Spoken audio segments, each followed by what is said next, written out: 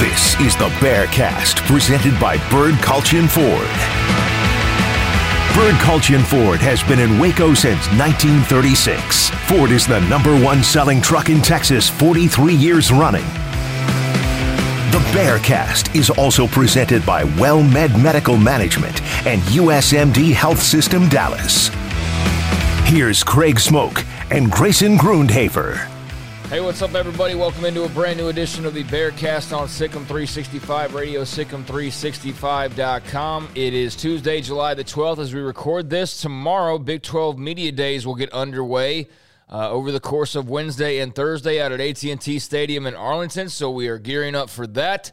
And I guess we'll review that a little bit when we join you next week, but for the time being, a little bit of a preview. I'm Craig Smoke, SicEm 365 Radio. Catch me 3 to 6 Monday through Friday. Also, SicEm365.com writer. Joined as always by Grayson Grundhafer, Director of Broadcasting. Also, you can catch him reporting on all things team and recruiting as well. I got Jack and Garrett behind the scenes. And Garrett, Grayson, here we are. Big 12 Media Days. It is upon us. So, as I said in the good, the bad, the ugly, the offseason's pretty much over now. It's the preseason now as we talk. Yeah, and I mean, it went by really quick, right? Because if you remember, we were kind of talking about how it's a slow and dead period throughout June, and luckily we had so much recruiting to talk about that just didn't end up being the case, and now it's July, and it's already here. Media days are here. Fall camp will start early in August as well. So there's a lot to talk about, a lot of exciting things. And right now, Baylor looking like they're in a pretty good shape, at least according to the media. Yeah, we will get into what's been already sent out from Big 12 Media Days in terms of the preview of it is sending out these all Big 12 awards and how the media voted and how the teams are ranked. And that's where we'll start. We'll also get into some basketball as Scott Drew and the men were out at the Global Jam competing and getting the opportunity to kind of get an early run with some version of this team, not the full-blown version of this team, because there are some guys that are injured right now, but we did get a little bit of a preview of that as well, so we'll dip into some hoops. But starting off with basketball, the Bears, starting off with football, I should say, the Bears, for the first time ever, considered by the media to be the favorites going into the football season, voted the top team in the Big 12, ranked #1, 17 first-place votes, as voted on, as I said, by the Big 12 media. Oklahoma, 12 first-place votes. They come in second overall. And by the way, 365 points is the total vote tally. I know that's not going to mean much to everybody, but when all calculated, Baylor does end up with the most points and the most first-place votes in the Big 12 preseason media poll. So 17 first-place votes, 365 points overall. Oklahoma in second, 12 first-place votes, 354. Got Oklahoma State at third with 9 first-place votes. Texas with 2. They end up in fourth, followed by K-State. Iowa State got 1 first-place vote. I don't know what that was about. Like, that was totally random and either the most homer pick of all time or just somebody accidentally sent in like last year's ballot or something. I really am scratching my head on that one, but okay. TCU 7, West Virginia 8, Texas Tech 9, and Kansas 10. So the Bears, whichever way you look at it, they are the favorites headed into this Big 12 football season. Yeah, and I mean, I was a little surprised by this. I think as the season has kind of drawn closer, I continue to look at Oklahoma and go, okay, so you're telling me they get Baylor, Oklahoma State at home, and Texas on a neutral site? I mean, it's going to be tough for teams to beat Oklahoma. Like, Oklahoma's not just going away, and their schedule really sets up nicely for them to possibly make a run at the top spot, and I think their schedule is the most favorable. So I was a little surprised to see Baylor at the #1 spot. I definitely think Baylor, Oklahoma, and Oklahoma State are the 3 best teams in this conference. I don't think there's too much debate about that. And I think Texas has a really high ceiling, so I understand them being at 4. Those were some of my main takeaways. The other one that kind of stood out to me was West Virginia at 8. I actually think they're probably more like 6th in my eyes. I think they're probably 6th or 5th, somewhere in there with, in that range with Texas, Kansas State, and West Virginia, and I think they should be ahead of Iowa State. But outside of that, I didn't really have too many things of note or too many things I strongly disagreed with. Yeah, I think you could have gone with any of 4 teams and it made a good argument for why they're number one. I mean, honestly, I think Baylor's got an argument. I think Oklahoma's got an argument. I think Oklahoma State, their argument's starting to not be as strong, but I think they could say, like, hey, they could jump up and win it this year, and Texas certainly can. I think K-State feels like they can win it this year. I think Iowa State feels like they're flying under the radar and might be better than people expect based on reading their tea leaves. I think TCU's sitting in the shadows, and no one's really expecting anything of them this year, but that's a great time to jump up and bite somebody is when nobody's really paying attention to you, and I really don't think many people are paying attention to them right now. West Virginia, JT Daniels has flipped them from thinking this might be Neil Brown's last year to thinking that they could win the Big 12. And then Texas Tech, I do think that, like The Athletic had an article on them, and I know they got the big donation, so that made some news, big facilities donation. But again, I've been saying, like, I'm not buying this whole first year Joey McGuire, like, if they win 4 games, that'd be great, and all this BS downplaying that people are doing with this team. He inherited – saying like what most coaches inherit, dude.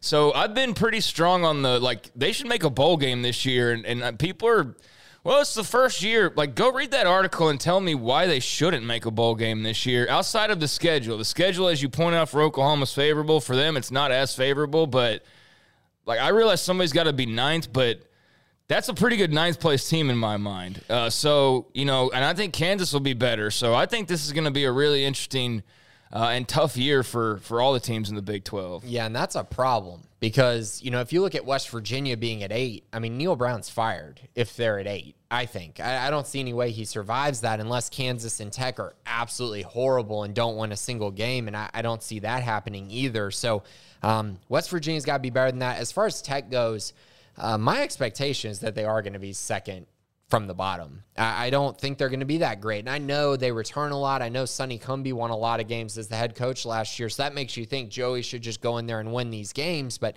they do have a tough schedule. I do think they're still a little ways behind as far as, trying to get to the level of talent that they need to get. They still don't have a quarterback, in my opinion. They need to figure that out. So I think it's fine to have them at 9th, but I understand what you're saying. Like, you just poured in $200 million to a new facility. You got this new coach. You've had like 12 articles from The Athletic over the entire offseason talking about recruiting. 12 transfers? Yeah. They legit. I think it's like, I think in the article it says 11 transfers. You got 4 quarterbacks returning that all played last year.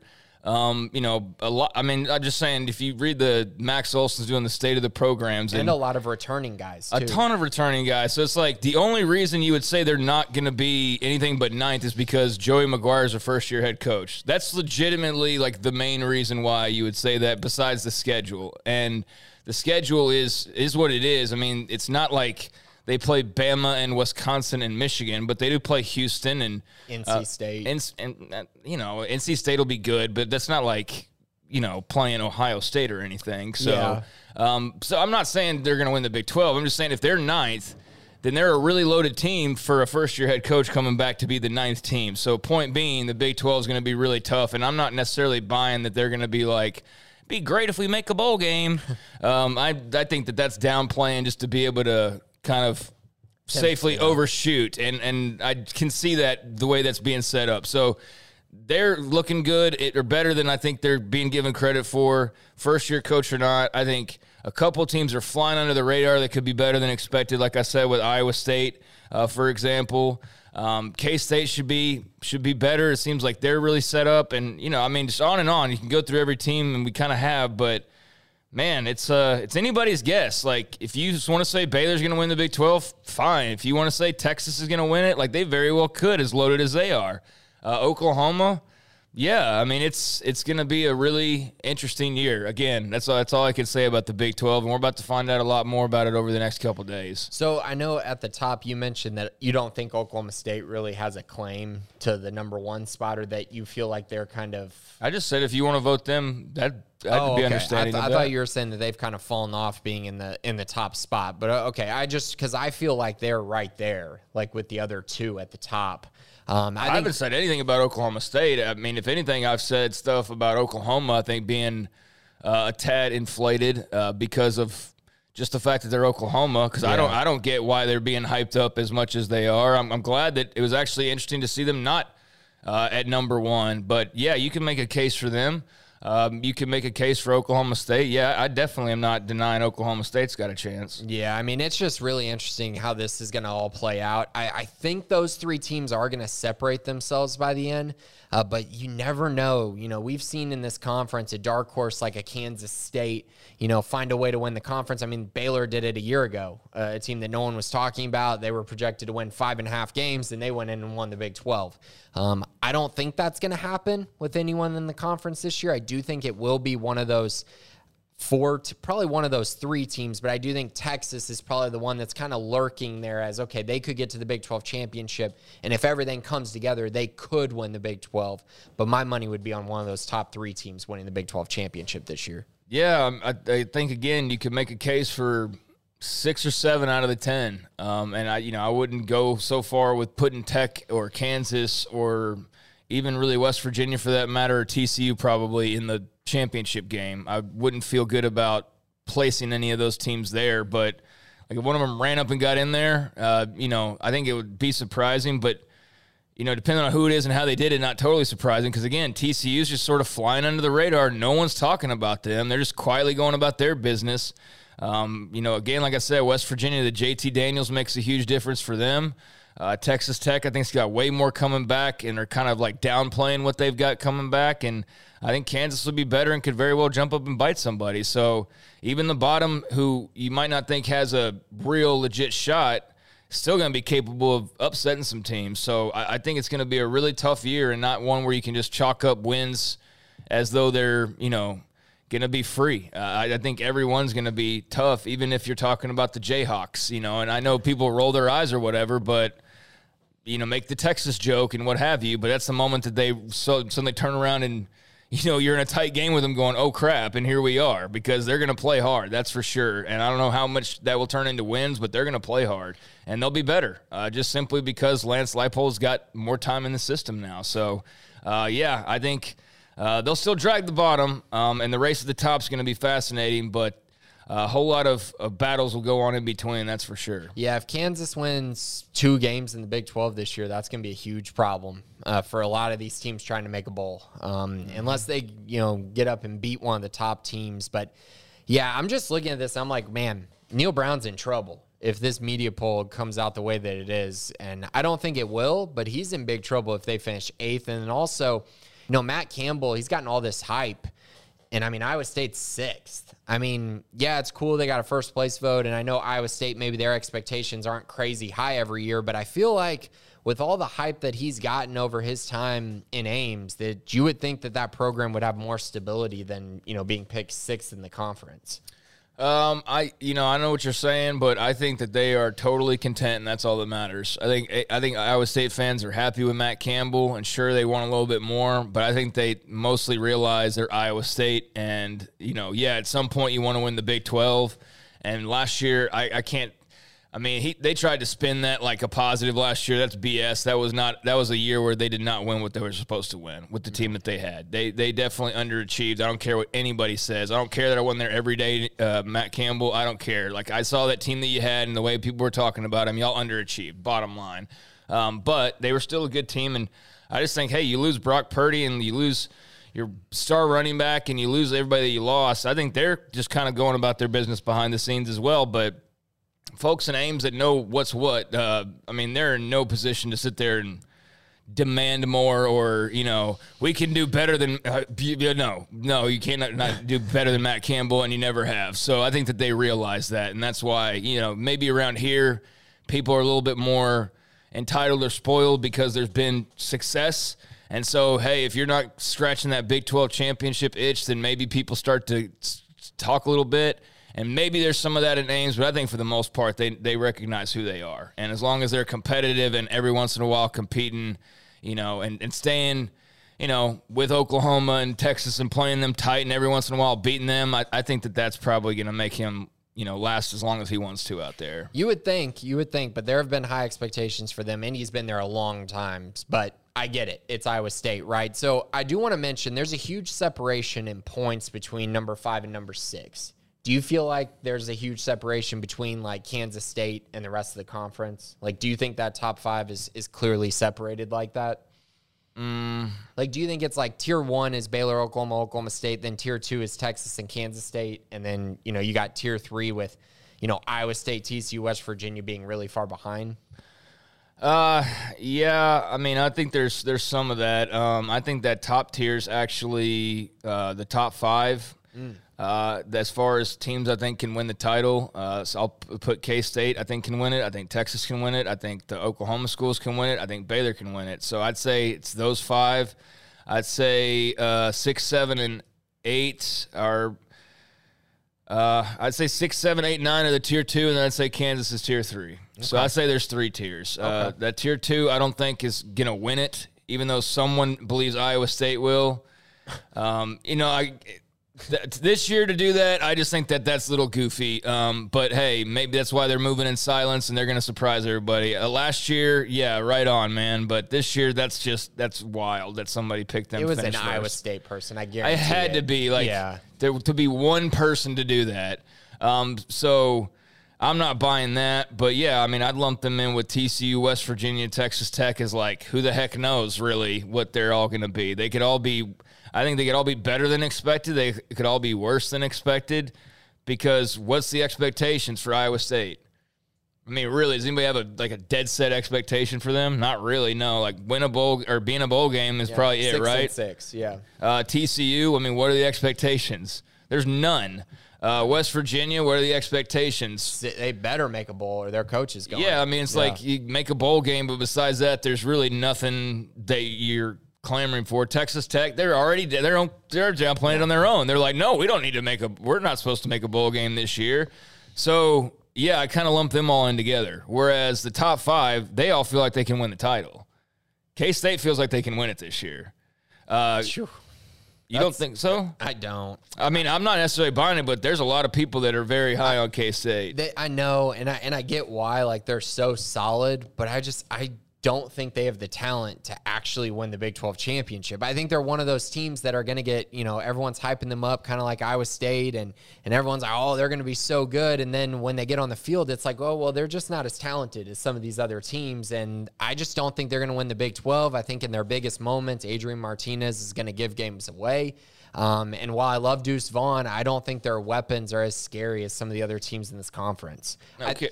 So I think they're a floor play. I think they're a team that will probably win 8 games this year, which is really good, but I don't see them winning 10, 11 games. That's fine. That's how you see it. I'm saying that there's a lot of people that think they could win the conference, though. So that's why I put them in that top tier. So, yeah, those are the 3 tiers for me. Okay. But, yeah, here's your Big 12 preseason. You got anything else on that? No. Let's talk about the All-Americans, though, or the media football team, I guess. Yeah, we got the preseason all-media team that was also released, and interesting to see that. You had your superlatives: Bijan Robinson, Offensive Player of the Year; Felix Anudike-Uzomah from K-State, another one of their stars that is returning; Defensive Player of the Year; and then Newcomer of the Year, Oklahoma quarterback Dillon Gabriel. So those are your superlatives for the 2022 preseason all Big 12 football team. Elsewhere, do you have any comment on those? First of all, I guess. No, I mean, all of those make sense. I feel like, you know, Dillon Gabriel is going to have a great year if Oklahoma is going to be really good. I think Bijan is, you know, kind of a fan favorite. Now, for me, he's won a lot of preseason and offseason awards. He sure has, and I understand it. I still think Deuce Vaughn is probably better than him and more impactful for his team. Now, if you switch their places, maybe it'd be different, but I think Deuce Vaughn is probably the closest guy to being that second candidate to winning Offensive Player of the Year. But I do understand Bijan getting the bid. He's going to be very good this year. And then Felix there at Kansas State, he's a very good player, and he's one who I think a lot of people don't know a lot about. But he's a guy who gets after the quarterback extremely well. And I'm curious on the defense side. There's a lot of really good defensive linemen in this conference. So I'm very curious if he ends up actually winning that award, because there's a lot of guys up for, you know, potential candidates like Siaki Ika, Will McDonald, Colin Oliver, Dante Stills. I mean, there's really good defensive linemen in this conference. So it's very interesting to see him up there, but he definitely deserves it.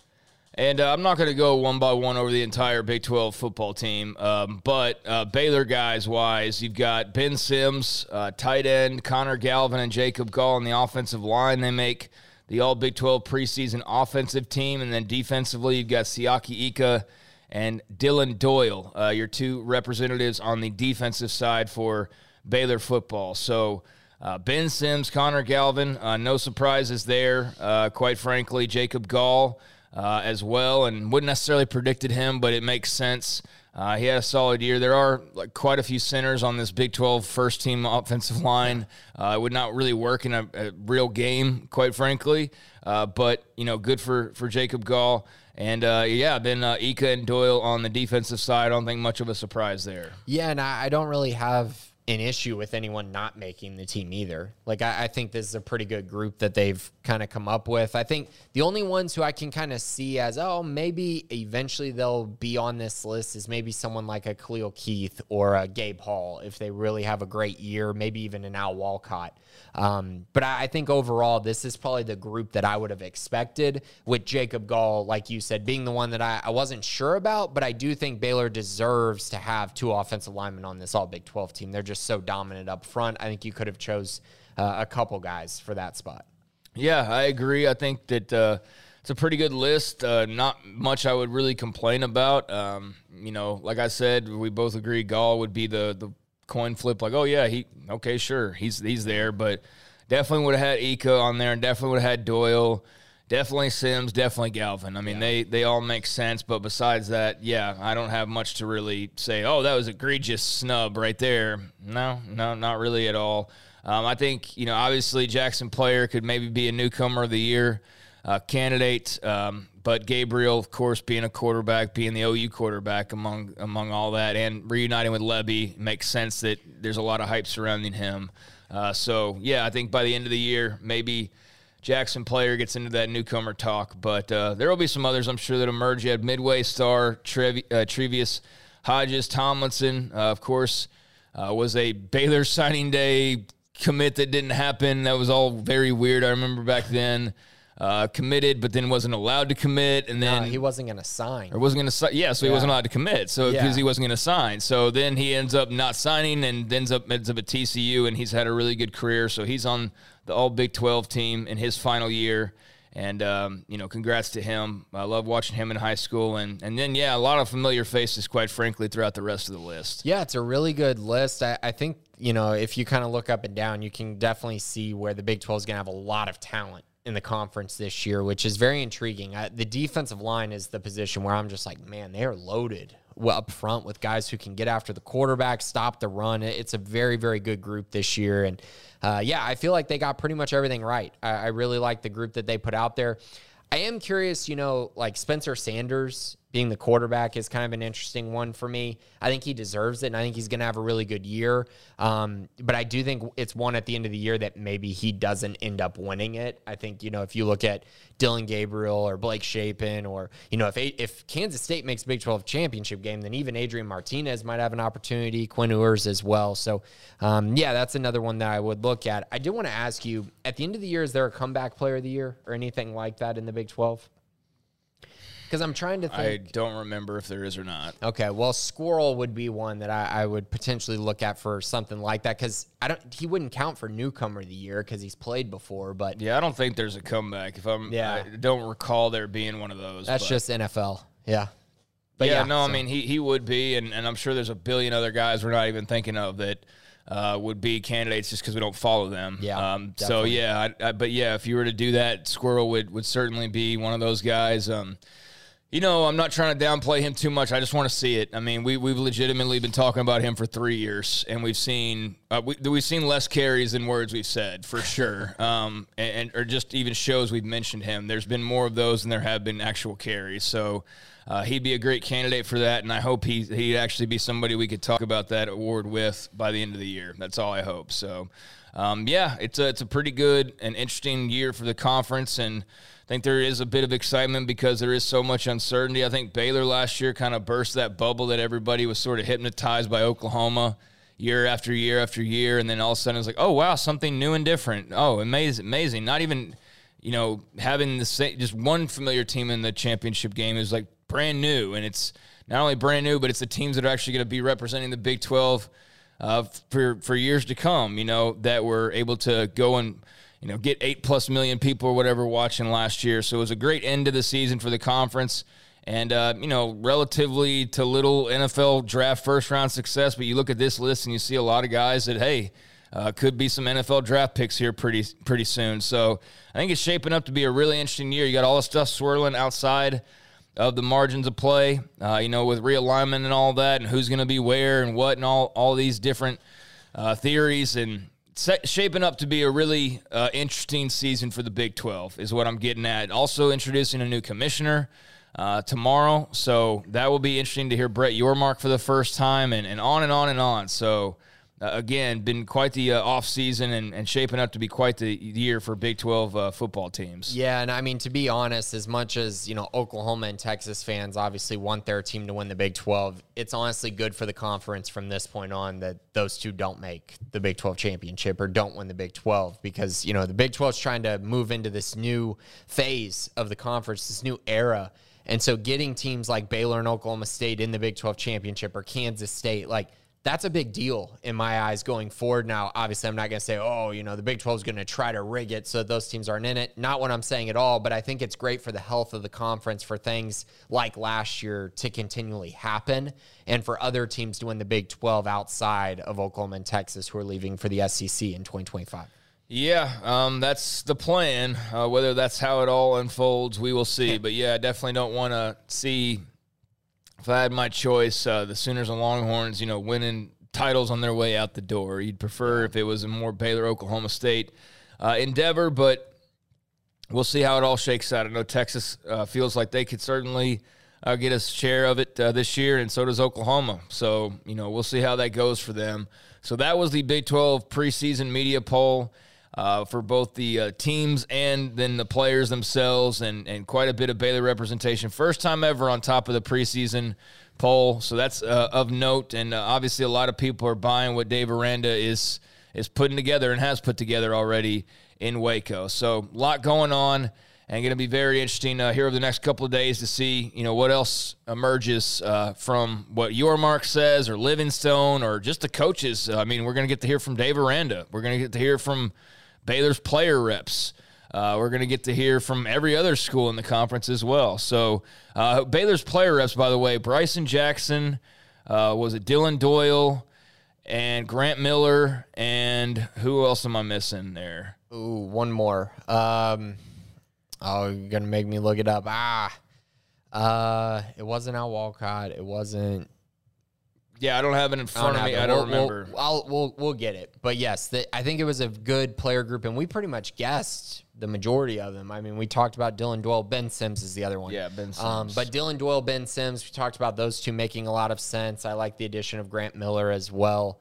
So yeah, I think it's a good list, and I'm excited to hear from them going into that event tomorrow. I mean, it's tomorrow. Yeah. Can you believe that? Yeah. So it's I very much can. It's been very much in my head for the last 2 days of when I start to know I'm going out of town, I just it consumes my mind. I've literally come in here for the last 2 weeks and thought that Baylor was on Thursday. No. It even happened again this morning. I'm like, oh yeah, I'll be up there on Thursday for the Baylor Media Day. And it's really tomorrow. So we're going to be in Dallas. It's gonna be fun. Nice change of pace. So Dylan Doyle, Bryson Jackson, Ben Sims, and again, Grant Miller will be the Baylor player reps. So that's Big 12 Media Days. There'll be a ton coming out of that. And by the time some of you listen to this, it would already have passed. So moving on to a couple of other headlines. Austin Novosad, latest update on him. Notre Dame is offered now. And we had a Notre Dame writer on, not because of Novosad, because we're not going to cover his recruitment that closely. We're interviewing teams just because they offer him. That'd be ridiculous. But we did have a Notre Dame writer on to talk realignment. And in the process, he had mentioned that they were interested in Novosad. And then 30 minutes later, Novosad posted Notre Dame offer. So he was right on the money with that, Brian Driscoll was. But just the latest on Austin's recruitment and where he stands as a Baylor commit, and the Irish coming into play now. What can you tell us? Yeah, I had mentioned Notre Dame a few weeks ago. They were a school that had been talking to him a little bit. You know, there's a few schools that are still poking around as well. And then Notre Dame kind of got the death nail when Dante Moore committed to Oregon. And so then they were like, okay, well, we missed on him, so now we need to go to our next guy, which is Austin Novosad. So they offered him.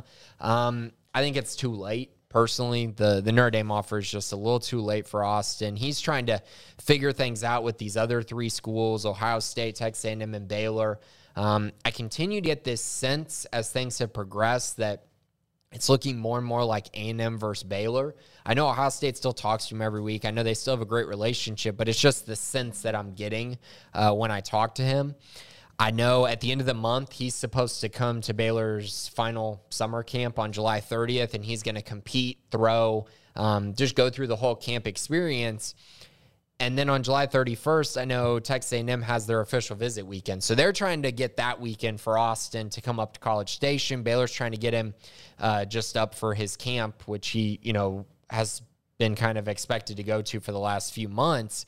So that's kind of where we're at right now, is kind of trying to figure that out. I continue to feel like this is going to be over sooner rather than later. And I think the sooner that it's over, the better it is for Baylor. Because if he goes to the end of the month, ends up taking an official visit to A&M, you just never know. Like, a lot of things can happen if you go on an official visit somewhere else, especially if it's your last official visit. So at this time, I still feel good about it being Baylor. I feel like Sean Bell's built a great relationship there. They continue to talk every day. They continue to stress the fact that he's the priority for them. He's been the priority for them, and just kind of what he means to the Baylor program. And I think that really resonates really well with Austin. So that's kind of where I'm at right now. If I were to put money on it, I would say he's probably going to make a decision within the week. But I thought that last week, and everyone thought that last week. So I'm just going to kind of double down with it right now. Well, it'll be nice when it's all wrapped up and we can say definitively where he's going to college, because this has now been, like a month at least, where it's been a new offer or a new question about, what he's going to do. And, hey, not my life. He can do whatever he wants. Just saying, it'll be nice when that's all wrapped up and we know for sure, because they kind of need to know. It's July 12th, and they need to know whether they need to go get another quarterback at this point. And, he's got obviously a huge decision to make, so he can take his time with that all he wants. But, Baylor fans I know would love to know for sure what to expect with this quarterback class, and who's going to be leading it. Yeah, definitely. I mean, it's a huge decision on both sides. And Baylor, like you mentioned, they got to figure out what they're going to do next if they don't end up landing Austin. I think, right now everyone's like, oh, they need to start offering people. They need to go do this, go do that. And it's like, no, like his whole recruitment was based on the fact that Baylor has committed everything to him. They've poured in all these resources to them. Now, that doesn't mean Baylor doesn't have a contingency plan. They're just not going to go out and start, throwing out offers and exploring all these other options until their top quarterback in the 2023 class makes a decision, and that's Austin Novosad. And that's something that they can say that no other school can say. No other school can even remotely say that Austin was their top quarterback in this class besides Baylor. All right, so there's the latest on Austin Novosad as he has a big decision in front of him with a lot of schools pursuing him. That's football. That's where we'll leave football until we get into the mailbag, but those are pretty much the headlines. Big 12 Media Days coming up. New commissioners going to be introduced. Obviously, there'll be some expansion talk just because of Texas and Oklahoma being there for perhaps the final time, but a lot of people were saying that last year, and here we are a year later, and they're still here. Who knows whether that's the case a year from now. But that will be an underlying storyline just with what else is going on in college football amongst all the usual topics. I'm sure there will be a lot of NIL, yawn discussion as well going on at Media Days and all that jazz. So we got all that in store. It's officially the preseason. It's no longer the offseason now that we have Big 12 Media Days starting up. And then Austin Novosad, obviously with the decision hopefully coming sooner rather than later. And for Baylor, if they could cement him, that would go a long way to just the way the rest of this thing plays out. So elsewhere, not a whole lot to report on. Mitch Thompson's still putting together the baseball staff and all that. Kind of the calm before the storm in some ways, finishing touches for fall sports as they're going to start getting underway here pretty soon as far as preparations go and all that. But elsewhere, basketball, men's basketball in particular, actually playing games. The the invite to participate in the Global Jam, represent Team USA. Can't pass that up, and it's certainly interesting to see like a mixture of new and old and, available and certainly guys that were unavailable, allowing some guys to see even more time, but a real interesting preview of Baylor men's basketball before next season, seeing them participate in Global Jam. And wasn't the best as far as results goes, 1-4 for the Bears. Still, because of the setup, they just had to win one game to get into the championship game, which is kind of weird, but that's the way it was set up. And they do get themselves into the championship game and fall short as Brazil gets the win in the Global Jam gold medal game, 77-73 on Sunday. Keontae George was fantastic. I mean, he's an incredible player. He's going to be great to watch this year. And he got a nice, look at the basket and had a shot rattle in, rattle out, and Baylor ends up falling to Brazil in this gold medal game. So not the results that you would have wanted, but, I still think very valuable opportunity for this team and a fun little glimpse into what you can kind of expect, especially once you get, several of your better players back. Yeah, and that shot that you're mentioning by Keontae was even crazier than that, because if it was USA rules, that probably goes in. Yeah. But unfortunately, Brazil was able to block it off of the, after it hit the rim and went straight up in the air, guys able to go up and block it. Heck of an opportunity, and he almost made it. Throughout the entire tournament, Keontae George was just phenomenal, and I expected nothing less. This guy is an NBA draft prospect, a guy who could be a top 10 pick next year, and I think it's one of those situations where you saw it really early, kind of what Kendall Brown and Jeremy Sochan could do for this Baylor team, but as the season progressed, you started to see Sochan kind of take that leap, right? He took the leap throughout his season, whereas Kendall kind of remained the same player he was at the beginning of the year. I think what you're seeing from Keontae is he's going to immediately be able to step in and score for this team. And because of that, my goodness, I mean, when he gets to play alongside Adam Flagler and LJ Cryer, along with Jalen Bridges, who played really well in this tournament as well, I mean, they're going to be really, really dangerous. And, I mean, they have a chance to be far better than they were a year ago. And last year's team was really, really good when they were healthy. But, yeah, Keontae averaged 23 points per game. Shot 36% from 3 on 9 3-point attempts per game, which is pretty impressive. He dealt with turnover problems, but again, 3.6 turnovers when you're asked to really be the team's, main scoring option as a true freshman makes a lot of sense. Like that number will come down when he doesn't have to be the primary ball handler. The other thing I loved is you got to see him play off ball a ton, which he's going to have to do a lot this year, because you're going to have Flagler and Cryer bring the ball up a ton, so you need him to be able to get open on the wing, come off screens, be able to create offense from the wing, and he showed an ability to do that. So I'm very, very intrigued by this. This is a great step in the right direction towards this team being really good, and that's just the Keontae George side. All these other guys got great experience. Dale Bonner, he got experience. He averaged 11 points per game. Jalen Bridges averaged 10 points per game. Both of them played solid. Bridges shot 36% from 3, which is really, really good.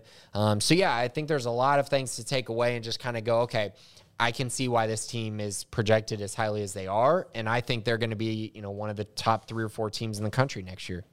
Yeah, certainly the hype seems to be real, and, interesting to see all these new guys for the first time, whether it's Caleb Lohner or just, name them, Jalen Bridges or, whoever. D'Antoine Grimes. Yeah, D'Antoine Grimes got in there. So, yeah, cool to see a lot of these new faces, and we still haven't seen them all together just yet because, as you just mentioned, and we have mentioned, a lot of guys not playing, so cool to see that. Cool to get a little appetizer, so to speak, ahead of next basketball season. And I know that there's been a lot on the site written about it, and Ashley's all over it, and everybody's all over it that typically is all over Baylor basketball. So if you enjoy that and want to dive more into that, just go on over to the premium boards, and there's plenty of basketball discussion over there coming out of Global Jam.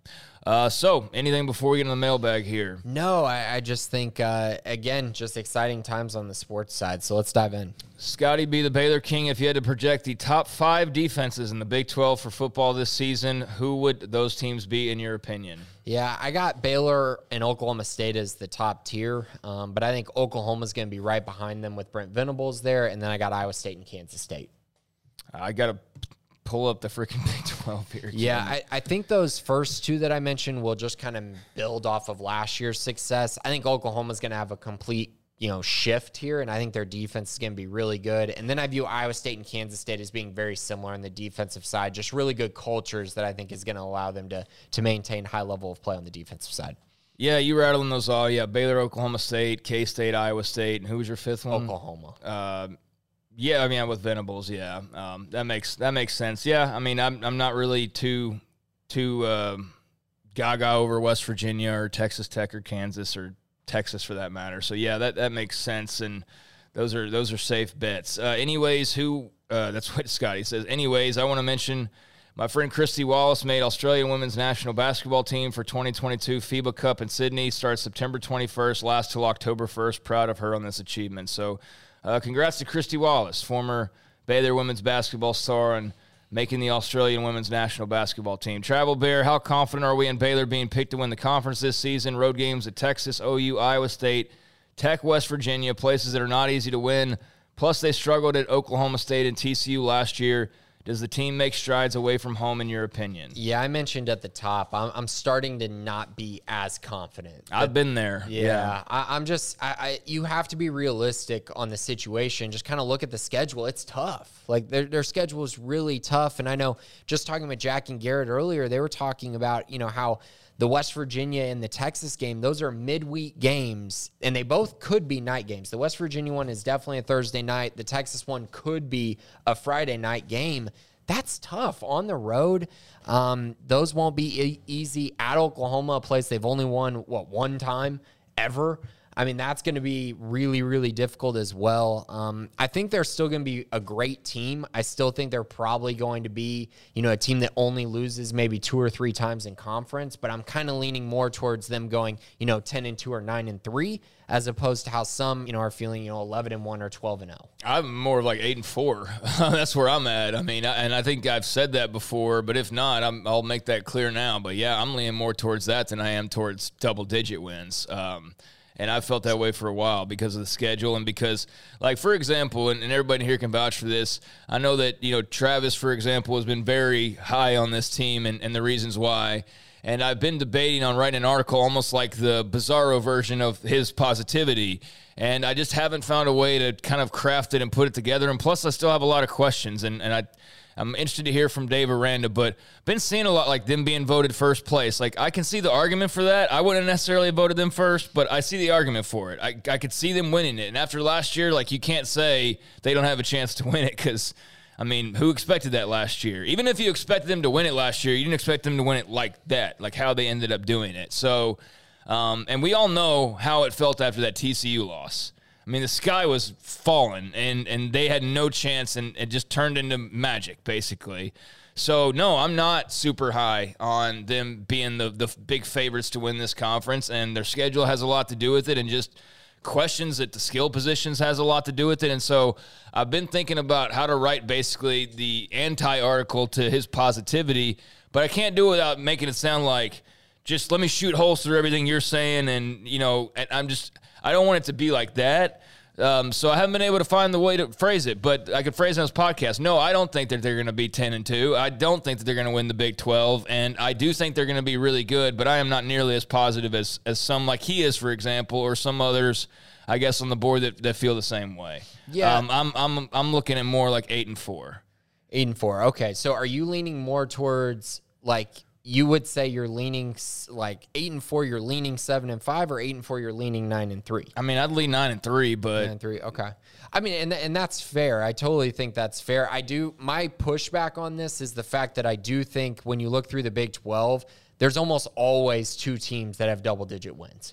And when I look through this conference, I'm not sure I see another candidate to win 10 games outside of Oklahoma State. So that's my only hesitation there, is that's putting a lot of stock in Texas being really good, which we haven't seen in quite a while, and in Kansas State somehow elevating themselves when they couldn't even beat Baylor with a backup quarterback last year at home in a night game. Like, There's other ways to also be realistic about it. I do think 9-3, 10-2 is more realistic than that 11-1 point. But I can't see them going. I have said this. I don't think the floor can be any worse than 8-4. I just don't see them losing more than 4 games. But I lean more towards that 9-3, 10-2 mark. Yeah, I'm just saying 8-4 is my. If you just average it out, I'll throw 8-4 out there. I'm not going lower than that, and I'm not feeling great going to 10 wins either. And hey, if he turns out to be right, and everybody that's predicting a back to back, hey, I'd be all for that. But I'm just not that positive on them for a variety of reasons. The schedule being one of them. Blake Shapen, I need to see more before I start just getting fully blown away by his talents. I mean, we've seen him play all of 2 games basically. So. I mean, I just think we've said a lot about a guy who's played 2 games for the most part. I need to see more than that. And yeah, I mean, they lose a lot.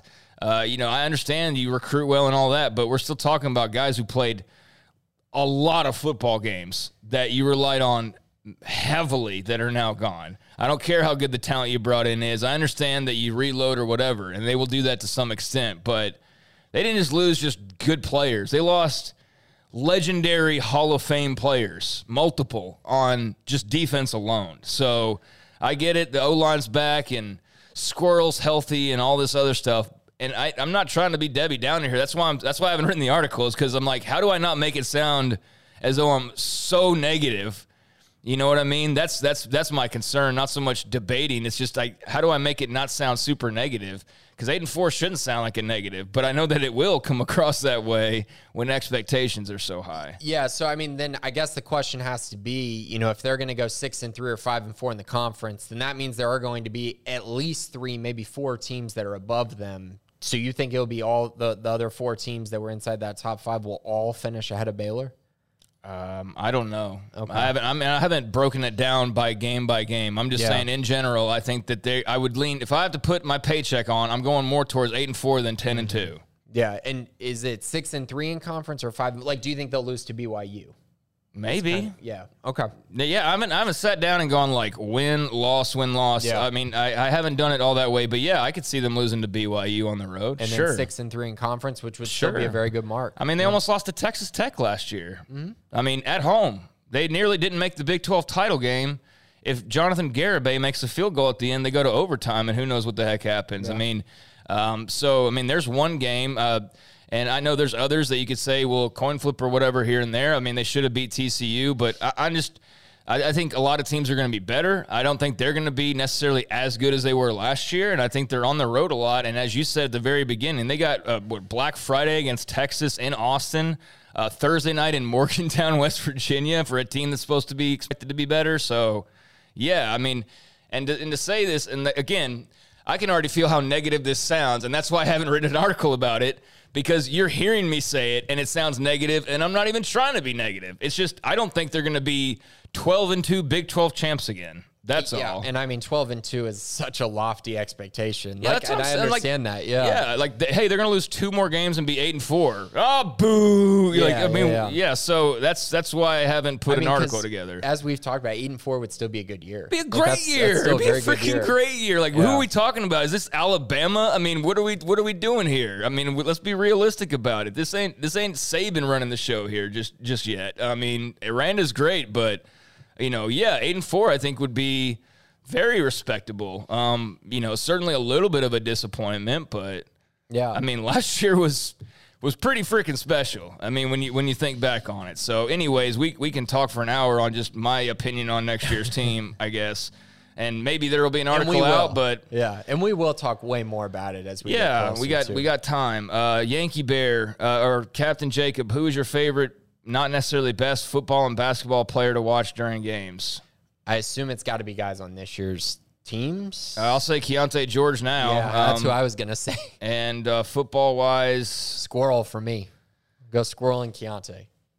I need to see somebody play for more than 5 minutes. But he's fun to watch when he plays. He's fun to watch, but, I mean, I just can't even tell... Like, his highlight reel is 90 seconds long. I mean, that's the only thing. It's a dang fun 90 seconds, though. Yeah, I guess. See, again, not trying to down, I'm just being realistic here. On the current football team, I guess Siaki Ika would be a fun player to watch for me. Or I don't know. A lot of the guys that you typically go to from last year are now gone.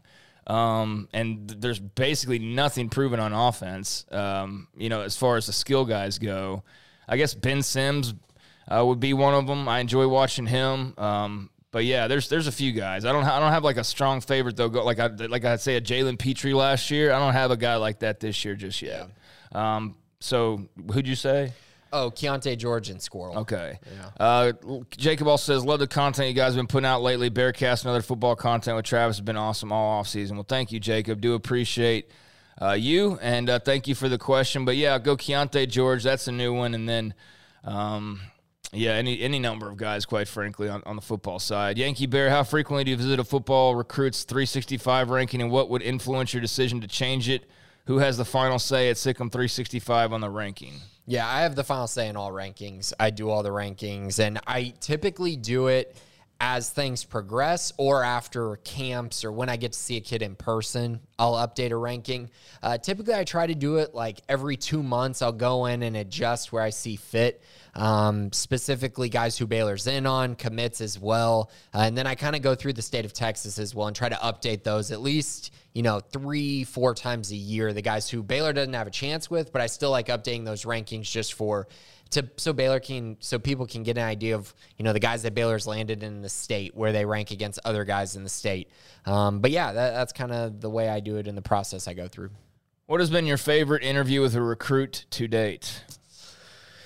Man, that's tough. I've done a bunch of interviews with a ton of recruits. I think, one that was really good was the Baylor had a game and Kyron Drones came by the studio, and we had to do it outside. We weren't even able to do it in the studio, but it was really cool just to talk to Kyron. It was kind of, right after a game, it's really fun to talk to a recruit. And then also he had committed somewhat recently, been committed, and was a guy who I just think Baylor loved. And then I got to see him in person, talk to him. It just was a really, really good interview. So that's one that stood out. I've gotten to talk to Austin Novosad a ton, so it's kind of hard to pick just one interview with him that I've liked. And I mean, there's been a lot of guys like CJ Stroud at the opening was really cool to talk to as well. I can tell you my least favorite was with Bobby Wolf and Eric Young over here at the hotel over there. My first interview at Sikkim 365. That was absolutely the worst one ever. Bobby Wolf now at Arizona, is that right? Maybe. If he's still playing. Eric Young just transferred from A&M, I believe. Not sure where he ended up, but neither at A&M anymore. Yep, but man, a whole lot of trash talking back then, huh? That's how it goes sometimes. Yeah, both were going to take their time with their recruitment, and then they both committed to A&M very shortly. Bobby committed the next day, which was absolutely hilarious. I got a lot of flack for that one. Well, it happens. Let's see, did Colt ask you for your opinion on naming his last child or latest child? If not, that's not cool. #fam forever. That's from Yankee Bear. No, we didn't get any input, but congratulations to Colt on the new kiddo, and congratulations to Paul Catalina on the engagement. Big week for the Sikkim 365 staff. Flomo Mike, I think most Baylor fans will tell you Bryce Petty is the most impactful quarterback to play since RG3. How would you compare Shapen, developed Drones, and hopefully developed Austin Novosad to Bryce's game? Thanks for all the great content. Yeah, I would say Shapen, very different than Bryce. Strong arm like Bryce, much more mobile, much more ability in the pocket. Drones is much more athletic, a much better runner than Petty, not as accurate as Bryce was. Big arm, but again, not as accurate, especially on the deep ball. I would actually say I think Austin is the closest to being like Bryce as far as, a great pocket passer who has just a beautiful deep ball. I think Austin's ceiling is much higher, though. He's more accurate, a better athlete than Bryce was. But yeah, that's kind of how I would compare him. And also remember, Bryce was in a scheme that was just so different to the scheme that it is now. So I'm not sure he would quite fit in as well as he did in this offense with the Browse offense. He was just perfect for it.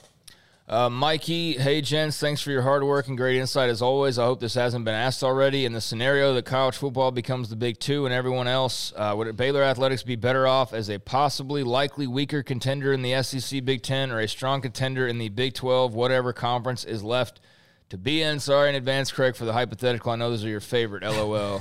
I mean, I don't mind them to some extent, but, like, they can get a bit ridiculous sometimes. Or, sometimes I might not be in the mood for trying to, like, the whole meme of, like, the chart, you know, and you're kind of like, that's in my head, it can kind of feel like that sometimes. But, no, this one's pretty clear-cut and no problem at all. But what do you think, Grayson? I think if there's a Big 2, you want to be in the Big 2. That's just how I feel about it. Now, if there's a Big 3 and you can actually win a national championship, then I think it's better off to be in the Big 12. But I'm going to go with, if you have a chance to get inside the Big 2, then you have to take that shot. I don't see why you wouldn't want to. If Baylor was in the Big 2, that means they're getting $100 million per school like everybody else. Then I think they'll compete with everybody else and be just fine. And I don't think they would be a weak link by any means. I don't think they're going to just be Vanderbilt. I mean, they're already at a disadvantage, and they're still going and winning titles. I mean, you know, UT and OU are still making way more money and yet complaining about the fact that they're not making more and more money. And so, you know, when you look at it the way that it is, they're already at a slight disadvantage, if not a great disadvantage. But you actually put them on an even playing field. It's just that the brands are just bigger names by default, but everybody's making pretty much the same money. Give Baylor $100 million per year and watch what they win. I'd be very confident that they would not be, even in the Big 2, some weak link in the chain. But I understand where you're coming from. Yeah, especially not in the Big 10. They would be just fine in the Big 10. And SEC, they'd have a great chance as well. So, yes, I agree with that. Yeah, I mean, I understand too, but, I mean, let's think about it. Yeah, give them $100 million to use an IL and all that jazz with what they've got culturally right now, and they'll be A-okay. I don't care if it's Bama or whoever else. I'm not saying they go and beat those teams and regularly win national titles, but I absolutely believe they could compete with them on a fair plane.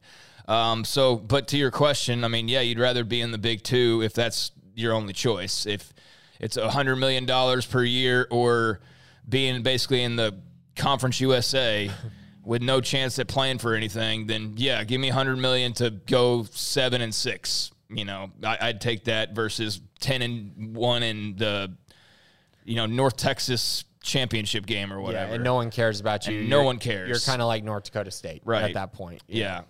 Sorry. Okay, so thank you, Mikey, for the question. And Doc Crow will wrap us up here with KRD's weight update. Says Kyan Roberts Day. Are you feeling confident he contributes at running back his first year? Yeah, so he's down to 265 pounds, which is great.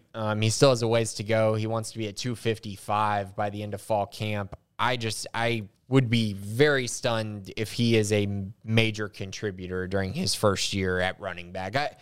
It's just so hard to be a primary contributor as a true freshman. Now, he's got great size, great athleticism, and all of that.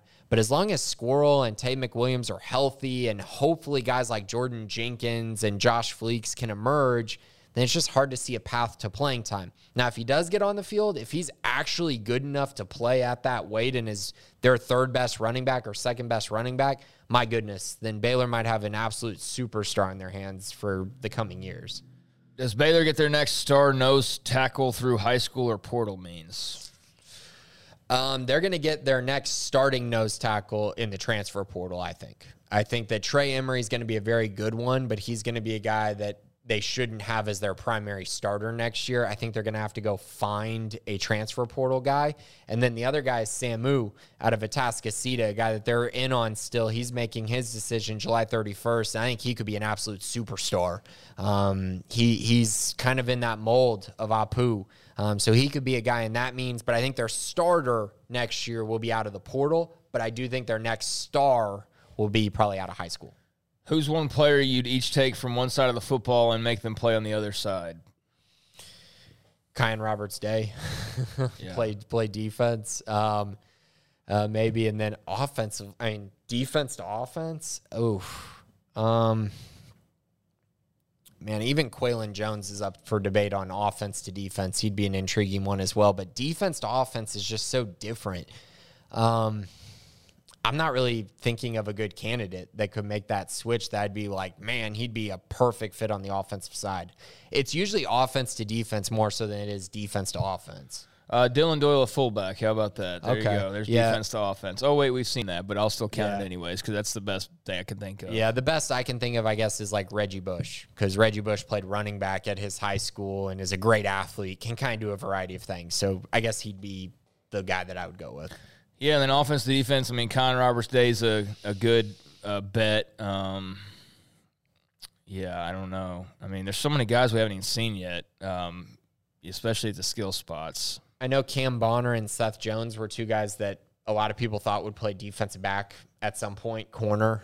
So maybe those two could be I'm just thinking like receivers could play corner and corner could play receiver and like just any number of those guys. But I don't really have a full-blown like, that guy. I mean, Con Roberts Day would be the obvious one, though, just because of what was been said about him and his size and all of that. And Quaylen, I think, makes sense because everyone's talked about that, too. And who knows? Maybe we'll see this year. I think we'll be at that point of where we kind of know if he's going to be a running back or not and whether he needs a change, but we'll see how this season plays out. But interesting question, and I haven't seen a ton of position moves, or it doesn't seem as many as we kind of saw there for a little stretch where guys are sort of moving around a little bit. Also asks, who is one play? Okay, why is the Big 12 not pushing the mantra that it's the best basketball conference in the country like the SEC has done for years in football?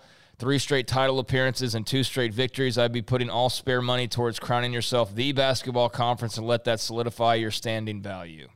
3 straight title appearances? What was the first one? Texas Tech. Oh, yeah, Tech. Okay, yeah, in 2019, I guess.